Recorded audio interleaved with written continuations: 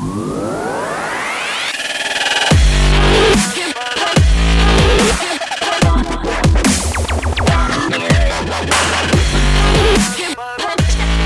what's happening? This is Isai Rodriguez, host of the Daspination Podcast, where I cater to the professional working man, 40 and above, who's looking to make positive changes to his health, lose weight, and become stronger overall through simple lifestyle changes. I'm here to share inspiration, tips, and proven lessons that I've personally learned and lived through in my 40 plus years on this beautiful blue planet. So today we'll start the discussion off by talking about the topic of you considering asking the nurse to take your blood pressure in both arms. That'll be in our first segment, and then we'll move on to our second segment and talk about how the food you're eating might be affecting your sleep. And before we get into that, if you'd like to continue the conversation, then get on over to podcast.daspination.com/VIP to get on the VIP Insiders community, where I share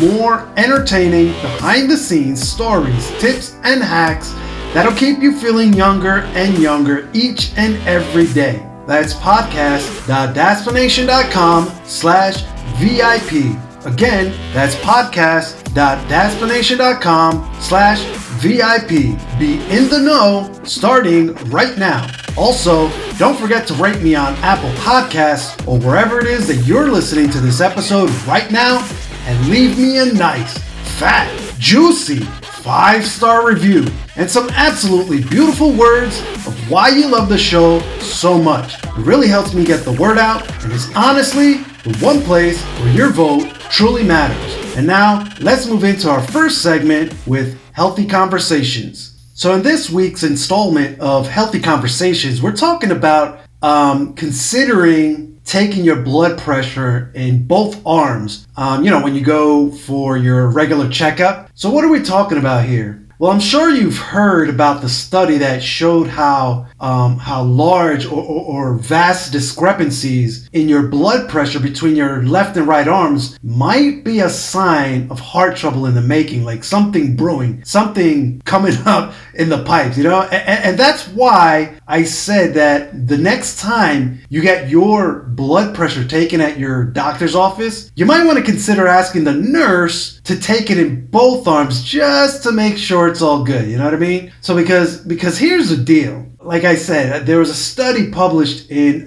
mid-December of last year that showed that a significant difference in the systolic pressure reading, or the top blood pressure reading between this number between the left and the right arms, this reading, like if there's a big difference, this could be a warning sign of like a future heart attack or a stroke. That's that's some terrible shit. You know what I mean? Now, because of the results of this study, it's being recommended that if you need a blood pressure check, that it should be checked in both arms at least once, just to be on the safe side. And so first, let's talk about blood pressure in general. So as you know, blood pressure is measured in what's known as units of millimeters of mercury, and it's abbreviated as mm, capital Hg, or lowercase m, lowercase m, capital H, and lowercase g,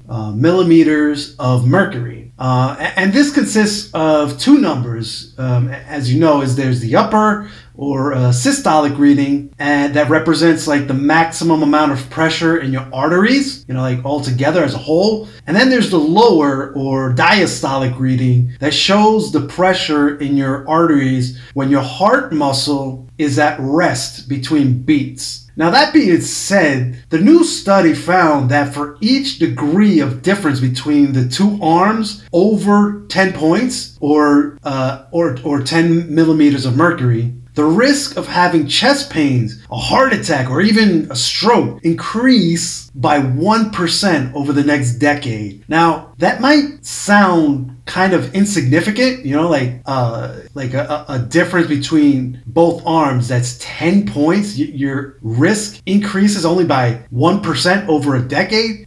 but here's the thing. I mean, like if you these are the things that kind of sneak up on you. You know, if you don't take care of yourself early on, like early enough, like as early as possible, 20s, 30s, wherever you at this time, wherever you're at in your life cycle, you know what I mean? Like the earlier you start monitoring these things, the better it is. You know what I mean? Because again, something like this that seems so insignificant, you know, what it might be insignificant now, but in the long run, it creeps up on you, you know, and to reverse that, you know, it's not something that you can do overnight, you know, without medication. And me personally, I'm trying to stay off medications because I hear nothing but, you know, terrible side effects. I'm sure you've heard them too, you know, but, you know, it's a thing, you know, and the results from these tests, these studies, the results from these studies indicate that differences above 5 millimeters of mercury or 5 points between, you know, two arms can predict what's known as like all-cause mortality. I didn't know what this was. I kind of had to look this up and kind of understand it. And it's basically like any type of cardiovascular mortality or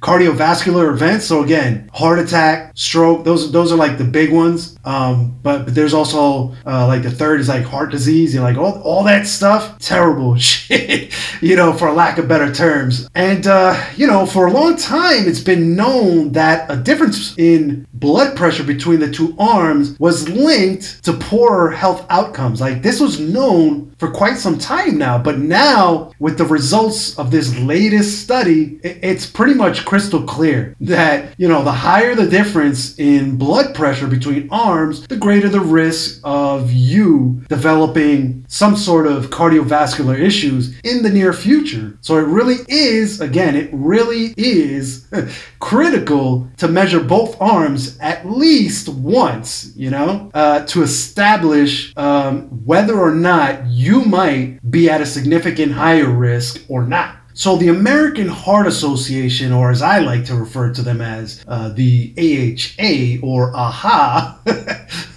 considers like they consider blood pressure normal when the top reading is less than 120 and the bottom number is less than 180. And so they say that a difference of 10 points or less between arms is considered normal and isn't, you know, a huge cause for concern. You know, it's when you reach a point above that, you know, again, it's above that 10-point reading. But having higher readings between the two arms might be a sign of a narrowing and stiffening of the arteries, two main causes for this discrepancy. You know what I mean? It's usually like your arteries are narrowing or they're constricting or, you know, they're stiffening. Now, this is something we do want to be concerned about because this can affect blood flow. And here's the trick with this. It's that what you want to do is you want to measure one arm first and then right after that, measure the pressure in your other arm. You know, so basically taking your pressure back to back in both arms, you know, first in the right and then the left, or first in the left and then the right, whichever you prefer, you know what I mean? And ideally, you want this done at your doctor's office when you're, you know, when you're there for a checkup, as I mentioned earlier. But here's the unfortunate part, or I guess, I don't know how it is in the overseas, like in the European countries and Asia and stuff like that. But here, you know, doctor's offices don't find the, you know, quote unquote, the requirement. They don't find this requirement as a, you know, as necessary, you know, probably because that's what the insurance company is telling them, which again sucks. But unfortunately, that's the system we've got in place here in the US. And a lot of times, you know, again, this requirement, they look at it like, yeah, you know, yeah, it's a good idea, but, you know, we don't have the time to do that right now. You know what I mean? And it's generally because they're trying to move people in and out of those offices, like those doctor's rooms or those patient rooms. And this, like, they're always trying to turn over the rooms as quick as possible because, you know, the more patients they see, the more they can bill the insurance, which in turn translates to more dollars in their pockets. But again, this is the system that we have. I mean, it's not the greatest, but it's the one we have in place. It's the one we have to work with, So if your doctor doesn't take your pressure in both arms for whatever reason, you can at least do it yourself at home with a reliable blood pressure monitoring device. And, you can always bring the machine into the doctor's office to see how close or how off the reading is. And then just make a note of that so you have more, an accurate reading at home, so you understand the differences between your home calibrated system versus the doctor's professionally calibrated system. And this is cool because anyone can and should keep track of their blood pressure on their own at home. And just remember to keep track of it for future reference, and so that you can spot any trends that might pop up, that might be of interest to your doctor. And it's actually, this monitoring your pressure at home, it's actually pretty simple and straightforward. So the first step is obviously to carefully choose a blood pressure cuff. And I guess this would be a good time to mention that the AHA, the AHA, the American Heart Association, they recommend an automatic cuff style monitor. One of those that, an upper arm, they call it a cuff style upper arm monitor. Not the newer wrist or finger monitors, which they've been known to not be as reliable. So definitely you want to get that upper arm monitor. They also recommend taking your pressure at the same time every day, like in the morning or afternoon, or maybe in the evening, just as long as it's the same time every day. Now, here's what I think about this. Like, I've spoken to a lot of doctors in my day, and if you're truly concerned about your blood pressure, then rather than taking your pressure at the same time every day, you'll want to check it at random time. And here's the thing with the random time thing. When you take this approach, when you check at random intervals, you'll get a better understanding of how your body regulates your blood pressure on its own. You see, there's a term that the doctors use all the time. It's called homeostasis. This is a word they use to describe this auto-regulation of your body's internal systems, your blood pressure being a part of one of those systems, the cardiovascular system. And so your body should be able to normally regulate itself and maintain a constant pressure throughout different activities, such as, exercising and eating. So sometimes taking your pressure at the same time every day won't catch these homeostatic changes that can, uncover or reveal other issues in the making. So that's key, And now, continuing on with the AHA's recommendation of taking your own blood pressure at home, I think this goes without say, but I'll say it anyway. Don't smoke, don't drink caffeinated drinks or beverages, as they call them. Don't do that for at least 30 minutes before measuring your blood pressure. This is what they recommend. They also recommend not exercising before taking your pressure. But honestly, I don't get this one really. Again, in my experience and from what I've gathered from several doctors is that you actually want to take your pressure at different times of the day. And if you're exercising as you should, then you should take it after exercising every now and then, just to see what that might show you. Like what patterns you might find, Another recommendation from the lovely AHA, from the lovely AHA, is to go to the bathroom and empty out your bladder, or as Sheldon Cooper refers to it, voiding your bladder. And so when you actually go to take the reading, you'll want to sit with your back straight and supported, which means sitting on a hard-backed chair at a desk or a table, and definitely not at a sofa. Ideally, your feet should be flat on the floor, and your legs should not be crossed. Your arms should be supported on a flat surface, like on a table or an armrest, with the arm that's being read held at heart level. Also, don't forget to roll up your sleeves. Don't take the measurement over close. That kind of skews the reading a bit. If there's any sudden movement with your arm or a twitch or anything like that, it'll move the cuff just enough, again, to throw off those readings. So you'll want to sit there for at least 5 minutes of quiet rest time before starting any measurements. And then, aside from these simple recommendations, again, from the American Heart Association, also follow the instructions that came with your blood pressure monitor, So, for instance, one key instruction that's pretty common with all of these blood pressure monitors is to, be sure that the bottom of the cuff is placed directly above the bend of the elbow, So you want that right above the bend. And most of them, again, have like a sweet spot, let's call it. There's a certain positioning, or like where the monitor sits more or less in the middle of your upper arm, kind of like where your bicep would be, and those are the little things that you want to keep in mind with your specific blood pressure monitor. Lastly, take multiple readings and record the results. Now, this will give you a more holistic view, a better general understanding of where you sit blood pressure wise, So what I do is I take 3 to 5 readings and I track them in a Google Doc spreadsheet. And yes, before you ask, I do have a super simple spreadsheet to keep track of my blood pressure readings, and I suggest that you do the same.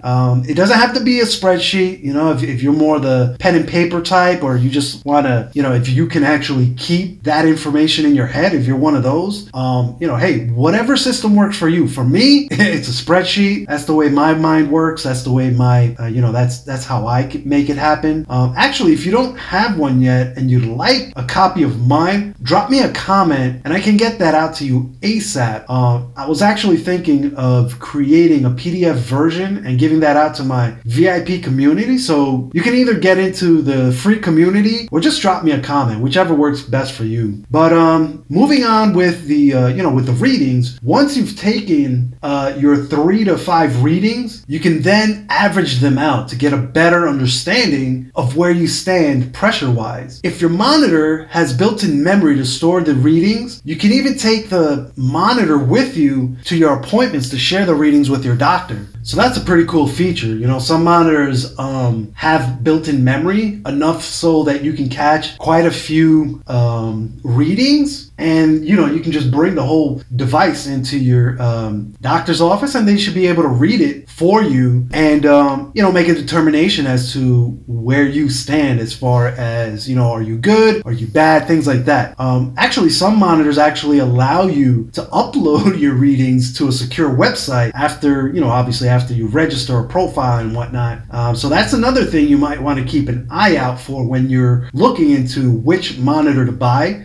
Are these little features or additional bonuses or add-ons, whatever you want to call it. Keep that in mind when you're looking for the right monitor for you, And so, with all that said and done, let's switch gears here and move on to our second segment, Mighty Man. So today we're talking about how the food you're eating might be affecting your sleep. So there's more and more research results that, they're showing how the foods you eat can affect how well you sleep and that your sleep patterns can affect your dietary choices. Now, I don't have to remind you how this past year and a half or so, it's been torturous on our sleep cycles, it's wreaked havoc on mine. I'm pretty sure many of you out there can agree with that. I mean, with the coronavirus pandemic, this whole COVID thing, school and work disruptions, and, for those of us in the U.S., a super contentious election season contributing to countless sleepless nights. Sleep experts have encouraged people to try a bunch of different tactics to overcome your stress-related insomnia. And again, for me, this was a really tough one. Again, between school, work, and election times, like, oh my God. If you're outside the US, I don't know how much of the news reached you guys, but we just went through an election cycle. And again, I'm not going to get into political views or anything like that, but let's just say that I didn't need any help not getting any sleep. Like, I don't need any additional stress in my life. And this election cycle it brought on quite a bit of stress. But like I said, luckily that's past us at this point. But sleep experts, they've recommended things like getting more exercise on a more regular exercise, you know what I mean, and establishing a nightly bedtime routine to recalibrate your circadian rhythm, essentially, and also cutting back on things like screen time and social media. But so many people might be overlooking another important factor in poor sleep, and that's your diet. Because as I mentioned earlier, some research shows that foods you're eating can affect on how good or how bad you sleep, and your sleep patterns can affect your dietary choices. It's basically a vicious cycle. It's like one of those catch-22 things. But one affects the other, kind of like the whole chicken and egg thing, like which came first, same thing here with diet and sleep. Which affects which? That's the question. And so researchers have found that eating a diet that is high in sugar, saturated fat, and other processed carbs can essentially disrupt your sleep patterns, while eating more plants and fiber and other foods rich in unsaturated fat like nuts and olive oil, fish, and avocados, like these seem to have the opposite effect. They actually help promote a good sound sleep at night. And now much of what we know about sleep and diet comes from, large studies that over the years have found that people who suffer from consistently bad sleep tend to have poorer quality diets with less protein and fewer fruits and vegetables, and also a higher intake of added sugar from foods like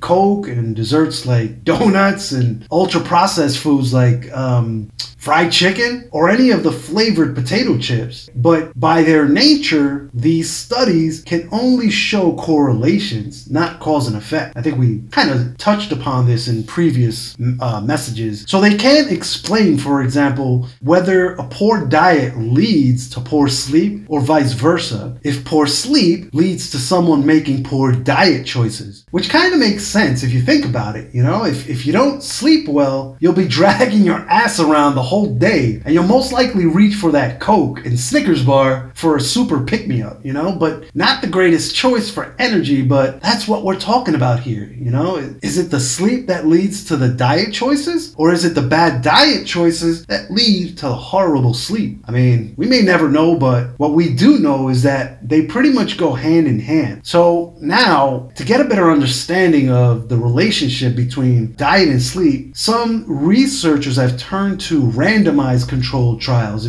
where they tell participants what to eat and then look at the changes in their sleep. So a number of studies have looked at the impact of a bunch of different foods, from warm milk to fruit juice, but those studies have often been small and not very precise. In fact, some of these trials have also been funded by some of the titans of the food industry, if you will, so as you suspect, these results can be biased.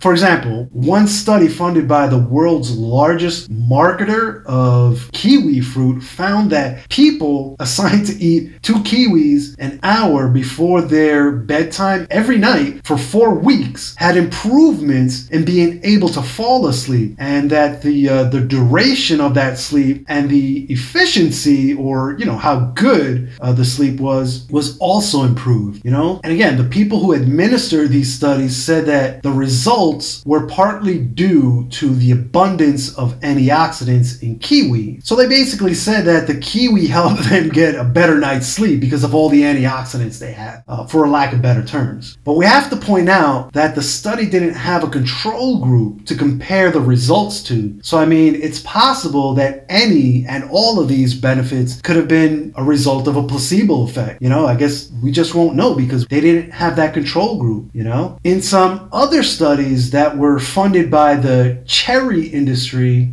they found that drinking tart cherry juice can modestly improve sleep in people with insomnia. So supposedly by promoting one of the building blocks of the sleep regulating hormone known as melatonin. So tryptophan, or the melatonin building block, is essentially an amino acid found in many foods, including dairy and turkey.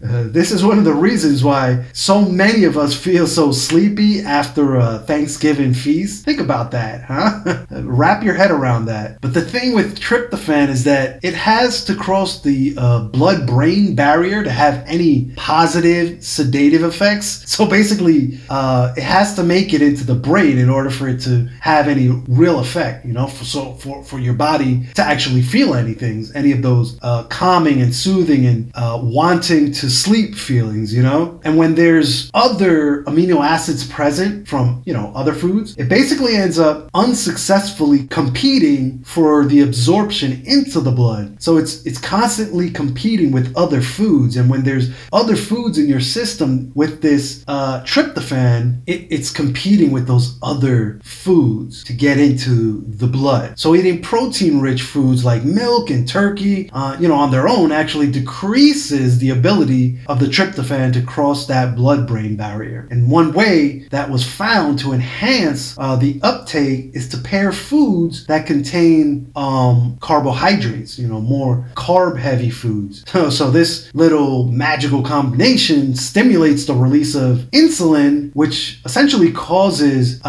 these competing amino acids to be absorbed much easier by the muscles, and so it makes it easier for the tryptophan to cross over into the brain through the blood. You follow? And years of study have gone into this whole relationship between diet and sleep, and many of these studies, they basically suggest that rather than emphasizing one or two specific foods with supposedly, quote unquote, sleep-inducing properties, like these chemicals that make you sleepy, these things that put you to bed, they say that it's better to focus on the overall quality of your diet. That's why I'm a big proponent of quality. It's not necessarily what you eat, but it's more the quality of the stuff that you're putting into your body. That's a message I try to drill in to my VIP community. Like, I'm always telling them, not only look at what you're putting into your body, but examine the quality of those elements, of that food, of the supplements that you're putting into your body, because that's going to have a huge effect on whether or not your body accepts or kind of denies the food and all the properties and all the goodness that comes along with that, And also, and here's the thing, what the researchers found was that eating more saturated fat and less fiber from foods like, vegetables, fruits, and whole grains led to less deep restorative health. So that really deep REM sleep, as it's known, this is what they found, that if you eat foods that are high in saturated fat and less fiber, that you're really not going to hit that deep sleep. So in general, clinical trials have also found the same thing, that carbs have a significant impact, a huge impact on your sleep.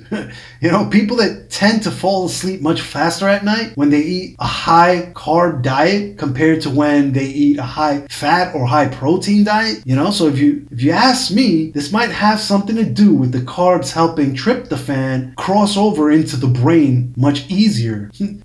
We just talked about that, but the quality of those carbs really does matter. Again, there's that quality thing, that quality factor that I was talking about comes into place here. In fact, your carb quality can kind of be a double-edged sword when it comes to sleep. It's been found that when people eat more sugar and simple carbs, such as, things like white bread and bagels, pastries, pasta is a big one, or what's known as low quality carbs, it's been found that they wake up more frequently throughout the night. So in other words, eating carbs may help you fall asleep faster, but it's best to eat complex or high quality carbs that contain fiber. These will help you get more deep restorative REM sleep, because these high quality carbs, they give you a more stable blood sugar level. So if your blood sugar levels are more stable at night, that can be the reason why the complex carbs have been associated with better sleep. So one example of a specific diet that might be optimal for better sleep is the Mediterranean diet, because it basically emphasizes foods like vegetables and fruits, nuts, seeds. These are all things that you should be consuming, legumes, whole grains,